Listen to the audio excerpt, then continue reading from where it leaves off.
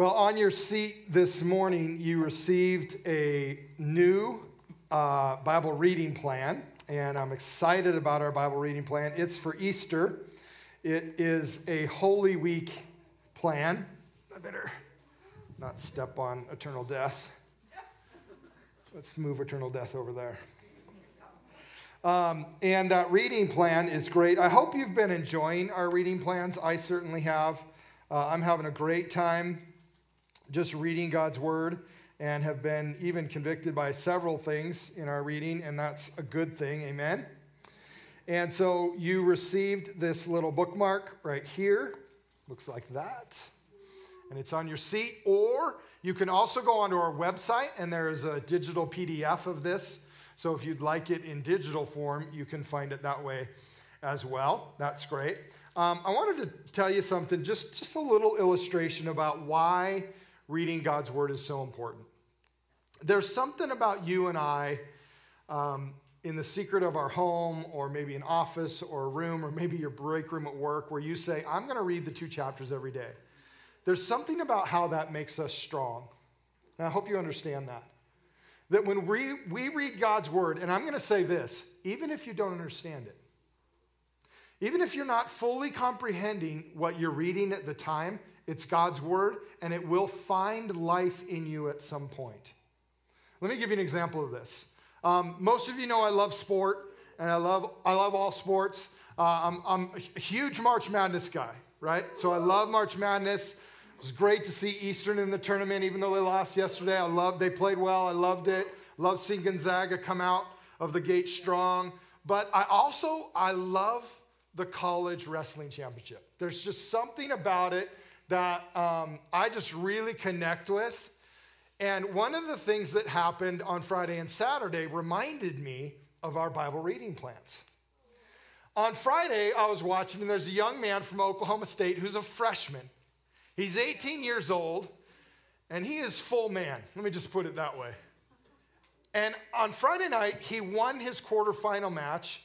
And after you win your match, you come to the microphone and talk to the guy on ESPN for a minute and just tell him what you did. And I remember the kid saying Friday night, and he's a freshman, by the way. You know, freshmen aren't supposed to win national championships in wrestling. That's just not the way it goes. Because as a senior, when you're 22, you got a bigger body, and you're awesomer, and you're better, and you just should be better, right? Well, this kid says in the microphone, the guy asks him, what do you think helps you get as far as you got? And he said, man, I'm just putting in the work. And I thought, that's what reading the Bible's like. Putting in the work. And then he said this, I deadlift 650 pounds. And I went, holy mackerel, he's really putting in the work. And when I heard him say this, I said to myself, he's going to win the championship tomorrow. And here's why. He's putting in the work. Do you know why that kid sees victory? Because he reads his Bible. That kid saw victory because he put in the work. And I'm going to tell you this morning, we see victory as believers when we put in the work, and the work starts here. Because when we read God's Word, the Holy Spirit can speak to us out of His Word and out of the specific voice of God in our ear and in our spirit. And so I want to encourage you, the plans that we are doing and preparing for you, let's take advantage of them. This one is great. This one starts next Sunday. It's designed for Holy Week. We're going to read about the death and resurrection in every gospel for that week coming up to Easter. So it'll be a great opportunity for you to just get your heart and your mind set on the power of the death and resurrection of Jesus. I'm excited to do that together. All right, grab your Bible, open it to Acts chapter 2, and I want to finish out our series that we've been in called Intentional. Intentional. Martin Luther said, I have so much to do today that I shall spend the first 3 hours in prayer. Someone else said, I have so much to do today that I need to sleep in longer. Which one sounds intentional? Have you ever said the second one? Admit it. It's okay. I have. We're in a series called Intentional, and today I want to talk about being intentional with our time. Last time we talked about being intentional with our resources. We talked about being intentional with our relationships and our families. I want to talk about being intentional with our time. We all have time. But what's great about time is it's not discriminatory. We all have the same amount of time, but I want to encourage you this morning to use your time intentionally, and specifically to use your time intentionally for Jesus. Now, the American lifestyle, I'm convinced, and you probably are today, that it's very busy. Have you noticed that? That as an American people, as a structure of how we do life in a busy manner. We kind of do life fast and furious, and that's kind of the culture that we live in. Therefore, we are encouraged to use our time intentionally. But I want to show you this morning from God's word in Acts chapter 2 that the believers, not only did they use their time intentionally, they actually changed the structure of their entire week and their entire day to follow Christ. So join me in Acts chapter 2, verse 42. It says, they devoted themselves to the apostles' teaching and to fellowship, to the breaking of bread, and to prayer. Everyone was filled with awe at the many wonders and signs performed by the apostles. All the believers were together and had everything in common. They sold property and possessions to give to anyone who had need. Every day, could you turn to your neighbor and just say, every day? Go ahead. Every day, they continued to meet together in the temple courts. They broke bread in their homes and ate together with glad and sincere hearts, praising God and enjoying the favor of all the people. And the Lord added to their number daily those who were being saved. Now, I don't know about you, but what I see in these verses is intentionality.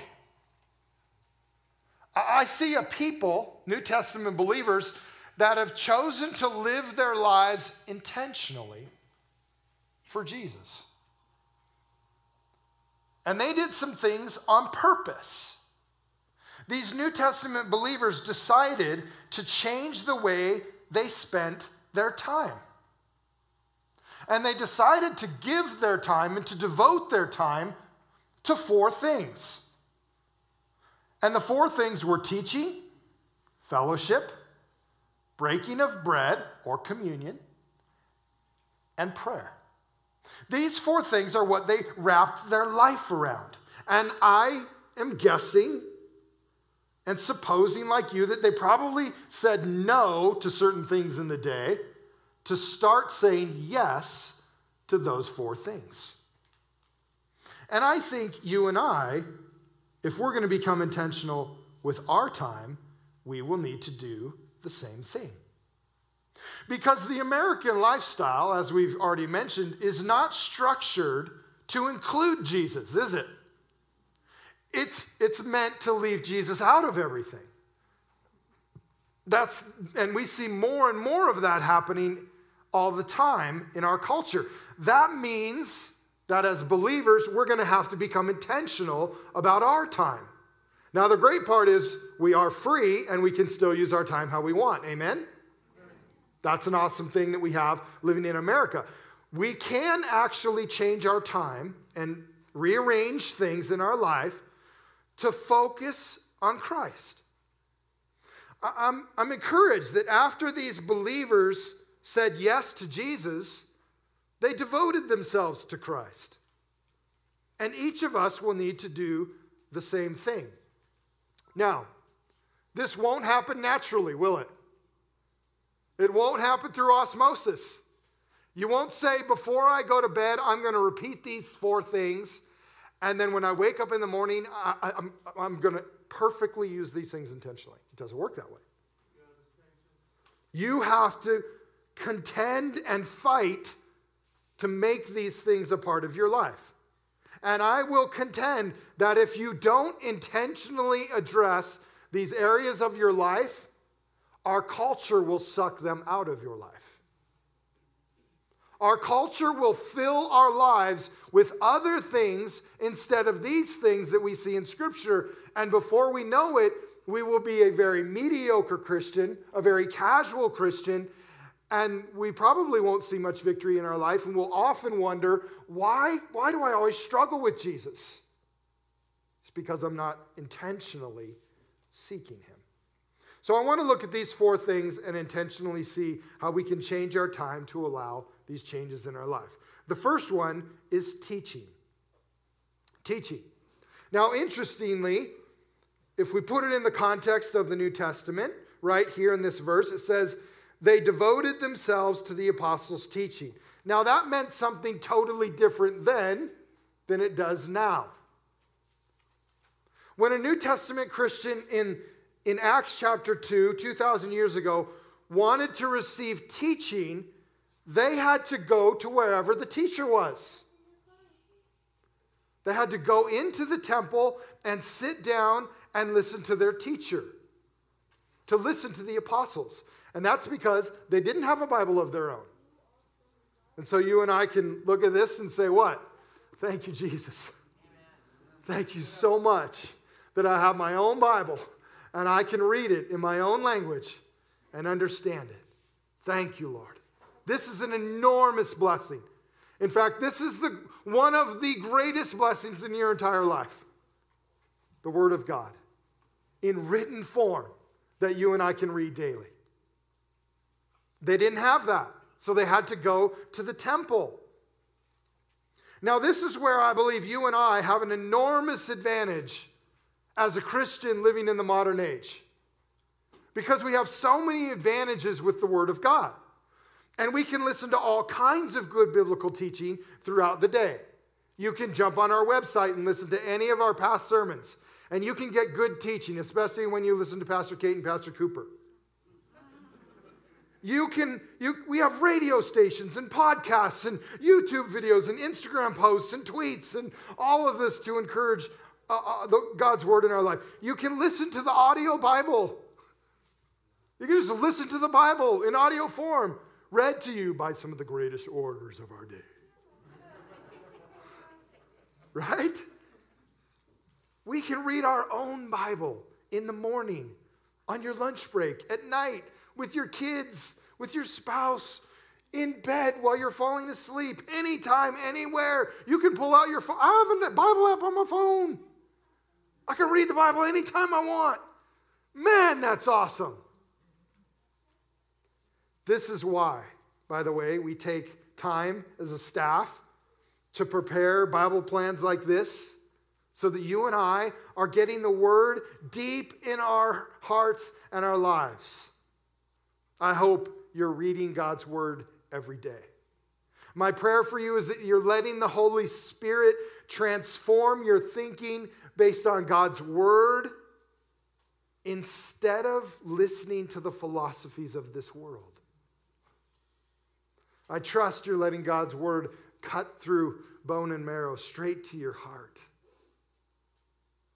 and penetrate you and lead you through life's challenges. Teaching. We need good Bible teaching. And I want to encourage you to make it a part of your everyday life. Next, fellowship. And I'm going to camp here for a minute because I think this is one of our hardest. But the second way we use our time intentionally is fellowship. Now, we don't use the word fellowship much anymore. We use the word relationships. It means the same thing. The concept is we're hanging out together as believers and we're being encouraged by one another. We're reading God's Word together. We're praying together. We're sharing a meal together. Those are the things we see modeled here in Acts chapter 2 and throughout the rest of the New Testament.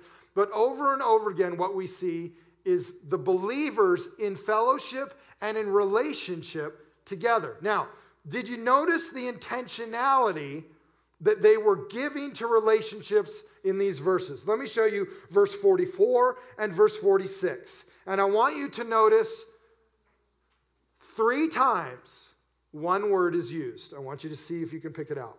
Verse 44. All the believers were together and had everything in common. Verse 46. Every day they continued to meet together in the temple courts.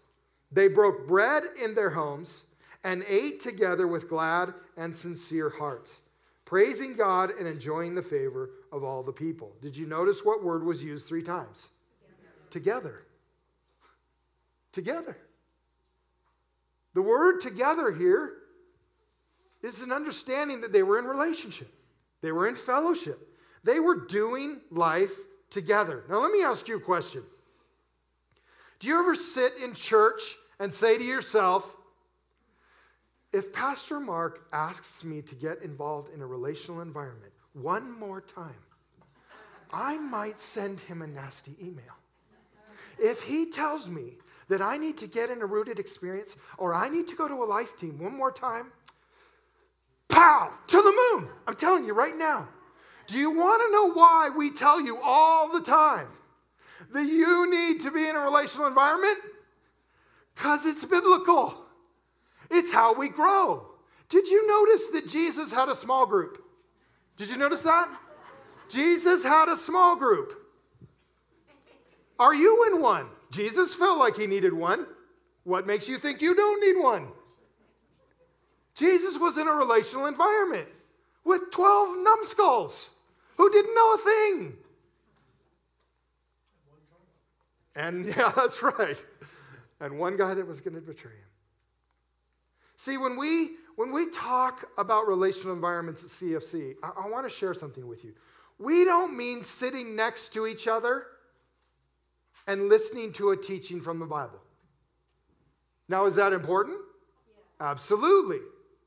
But that's not what we mean by a relational environment. What we mean is sharing and doing life together. We mean becoming really, really good friends. And who doesn't need more of that?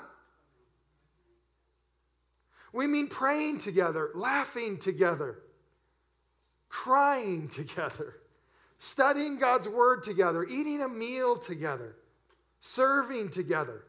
See, being intentional about relationships in the church means your closest friends are believers.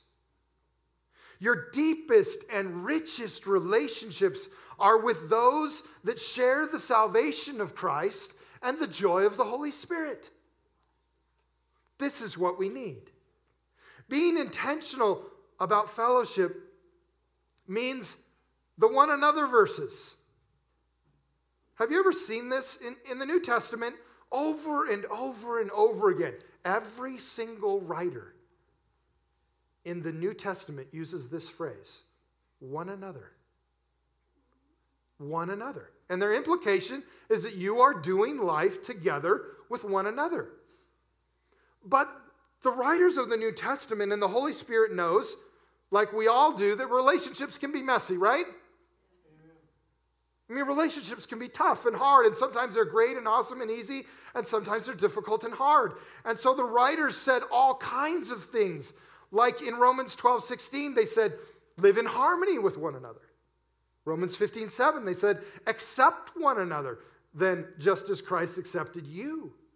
Romans 16:16, a new habit that we're going to start in our church. Greet one another with a holy kiss. That was a Christian joke, people. You can laugh in church. You can laugh in church. It's okay. Now, like, this isn't a part of the American culture, right? So we're not going to do this one very well. Let's just be honest, okay? But here's what I want to point out, okay? What does it require for me to kiss someone?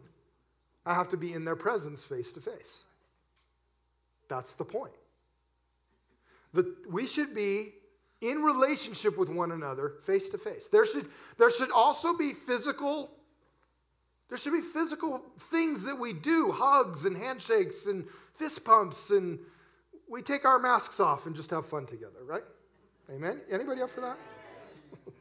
2 Corinthians 13:11 says, encourage one another. Be of one mind. Live in peace. Ephesians 4:2, be completely humble and gentle. Be patient, bearing with one another in love. Now, let me point out something. You only have to be patient with someone and bear with someone if you're choosing to be in relationship with that person. If you choose to just say, I don't want to be patient and bear with that person anymore, I'm just going to go to another church, then you'll always miss out on the deep, rich, powerful relationships that we need in the local church. Ephesians 4:32 says, be kind and compassionate to one another, forgiving each other, just as in Christ God forgave you. Now here's another interesting one. The only reason I need to forgive someone is if I'm going to choose to continue to be in a relationship with them. And why do you need to forgive me, and why do I need to forgive you? Because we often hurt each other. But we say, just because I hurt you doesn't mean I'm not going to be in a relationship with you anymore. I'm going to forgive you. You're going to forgive me, because there are going to be times where we're going to walk in our sin and we're going to be rude. We're going to be mean. We're going to say things you don't like. I mean, some of you in this room, you think I'm rude all the time because I tell you your Seahawks stink. It's true. You just haven't realized the reality of that yet. I'm just trying to give you truth all the time. And I admit that my team stinks too. It's just reality. Got to get over it. But we say things that are rude, we do things that are mean, sometimes we sin against one another, and it doesn't mean we leave. It means we press into the relationship and we choose to forgive and we choose to be in a relationship with one another. Yes. That's what the body of Christ does. James 5:9 says, don't grumble against one another. Can I just stop here for a minute? Have you noticed that the grumbling quotient has gone up during COVID? Holy mackerel. It's like busted the thermometer, hasn't it? Oh, man. Can I encourage you? Because you're going to see this a lot. James 4:11, by the way, the chapter before, said, brothers and sisters, don't slander one another. In 1 Peter 4:9, he says, offer hospitality to one another without grumbling. This is a big deal in the New Testament. It's a big deal because we often, in our sinful ways, we grumble. And that's not good. And so I want to encourage you, guard your own mouth from grumbling against someone else, but also guard your ears about being a person that listens to grumbling. Some of us haven't worked out our grumbler yet, and we're getting better at it, but some of us grumble more than others, and you can work on your grumbling, but in the meantime, we need to help each other and say, I don't want to listen to your grumbling. Right? Here's what I've learned. Grumbling causes division, causes hurt relationships, causes brokenness, and often ruins the unity of local churches. Let's not be grumblers. Amen? We see in these one another verses all throughout the New Testament that they're doing relationship together. Here's what I've concluded. Every single one of us needs to become intentional about fellowship. It's extremely biblical. It's extremely important. And our relationships in the local church need to become something we are a part of on purpose. That we are choosing on purpose to be in relationship. Now, let me talk about one more thing and then we'll move on. The way we do church in America is not always necessarily relationally structured. Have you noticed that? Have you noticed that we, at Cheney Faith Center, we've endeavored to try to change that some, best we can. What that means is the church in America is often educationally structured. And that means on Sunday morning, we come together, but it's not primarily to connect with one another. It's primarily to connect with God through worship and listen to an order, preach the word. And so it's based on teaching. But I want you to notice something in the text in Acts chapter 2. There were moments where they were observing an educational style of structure and listening to someone teach the word. But there were also moments where they were observing relational structure. In the very next verse, it says what? In their homes. Now they're not in the public place where there's teaching. Now they're what? now they're in their homes and they're eating together. They're breaking bread together, which means they were taking communion in their homes, not necessarily during the time of teaching, maybe both. But they were glad and they were happy and they were praising God. See, both are happening at the same time. Now, in their context, how often did they do that? Every day. Every day. Here's what I've discovered.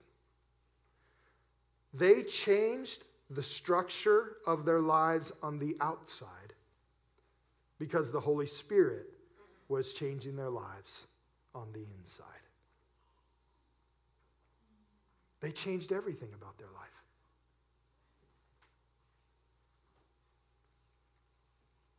I'm convinced that you and I need to become intentional like this as well. That we will need to say no to certain things to say yes to the things God has for us. That's what it means to be intentional. The third thing that needs to be intentional with our time is breaking of bread. Now, this term breaking of bread comes from the moment where Jesus broke bread the very first time and said to the disciples, "This is my body." And he took a cup filled with wine and he said, "This is my blood." So what the New Testament writers are talking about when they talk about breaking of bread, they're talking about celebrating Jesus' death and resurrection. In 1 Corinthians 11:26, it says, "For whenever you eat this bread and drink this cup, you proclaim the Lord's death until he comes." I think this one got to me a little bit more than maybe the other three. Like the other three are kind of like always in my mind and heart as a pastor, like, yeah, we got to be doing those things. You know, we got to be praying and we got to be teaching and we got to be doing relationships. And then I got to this one and I'm like, wait a second, they had communion every day. Interesting. And it's always a challenge for me because I never want anything to become ritualistic or mundane, and so we begin to pass it off as just some sort of thing we just do, and okay, quick, let's take communion in service, and then let's move on. And that would be the totally improper way to celebrate the death and resurrection of Jesus Christ, right? Amen. And so in our effort to not make it mundane and stuff, I think we've gone away from intentionally doing it as often as we can. But I come back to 1 Corinthians 11:26. Whenever we do it. So whenever we choose to do it, let's make this important. And I would also say, maybe we take it a little bit further. In our relational environments, whenever you want to take communion together, you make it an important thing. You make it a moment with Christ. You make it a moment with the Holy Spirit where he can speak to us about forgiveness and our life in him. So let's take some of our intentional time and use it for communion as well. And then the last thing the believers did intentionally, and that we should be doing as well, is prayer. Prayer. What we see all throughout the New Testament is the church often and regularly just broke out into prayer meetings. Pentecost. The falling of the Holy Spirit was a result of a simple prayer meeting.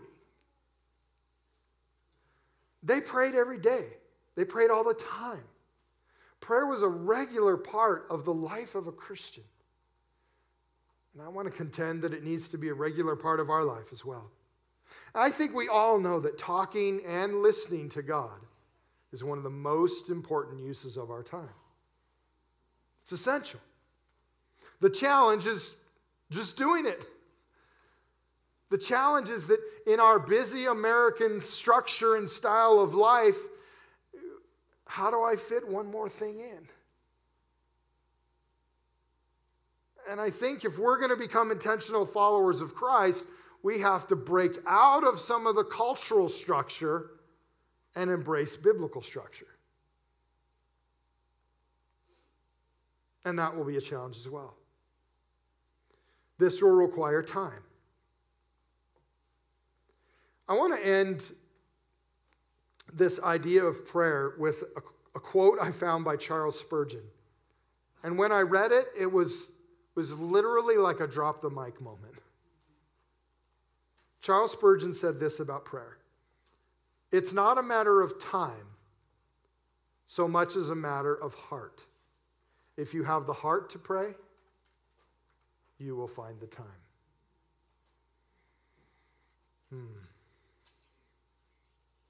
Lord, help us to have a heart to pray. Amen. Give us a heart for prayer. Give us a heart for your presence, a heart for your word, a heart to speak to you and listen to you, Lord. Make that our heart all the time. Let me end with a couple of application questions and then just maybe a to-do homework moment. Let me ask the first one. What do you need to adjust in your time each day to become intentional about your faith? What do you need to adjust in your time every day to become intentional about your faith in Jesus? See, there's always something we can move around or something we can say no to say yes to him. What do you need to give up or stop doing to use your time intentionally for Jesus? There's probably something in your day that you could stop doing for a little bit to add some more of Christ in. And then I wanted to give you like a step to do this week, a little homework that might help you begin the process of using your time intentionally. So I'm going to encourage you to do this. I'm going to encourage you to try something different this week for one day. Take one day and change the structure of that day.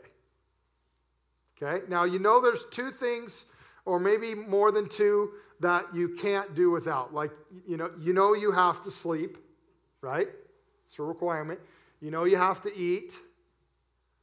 You know you have to work. Or maybe you do it on a day off, so maybe you could take work out of it. Could be, you can pick. You know you have to hang out with your wife and give her hugs and kisses. Amen. You know you got to love on your kids. Like, you know you've got some requirements. But with that extra time, structure your day differently. Like, just come up with a whole new structure for your day that's going to include teaching, fellowship, breaking of bread, and prayer. Now, if you need help with that, let me remind you, God gave us a day for that. It's called the Sabbath. It's called Sunday. This day is supposed to be filled with what? Teaching, fellowship, breaking of bread, and prayer. That means I might have to move some things around. I might have to DVR the Niners and watch them on another day, so I do these 4 things, right? That might be something I say no to say yes to more of Jesus. Whatever it is, I just want to encourage you to begin to use your time intentionally for Jesus. Would you pray with me? Jesus, we give you thanks for this series that we've been in that hasn't even just been another series of messages. It's been a conviction of our heart. It's a conviction of our heart and our mind and what the Holy Spirit is saying to us as a church, because we find it everywhere in your word. We find it everywhere in your word as an encouragement for us. That we would be intentional people about living with and for the Holy Spirit. We'd be intentional about the resources that we manage for you. That we would be intentional about the relationships we have in our family and outside our family and in the church. And we would become intentional with our time. Lord, these things we believe are extremely important for every single one of us as we move forward in a world that is challenged with the corruption of sin and the challenges that it brings. That will require us as believers to become more intentional with our lives. Lord, I pray that this message would not be lost in us. That these messages would not just be another good thing we looked at for an hour or two. But that we would begin to live this way as believers. As we help people know, grow, and go for Jesus. And live for him daily. We give you thanks and praise. In Jesus' name. Amen. Amen. It was great to see you this morning. And I just want you to know we're praying for you as a staff. We're just encouraged about what the Holy Spirit's doing in us as a church right now and what he's doing in you.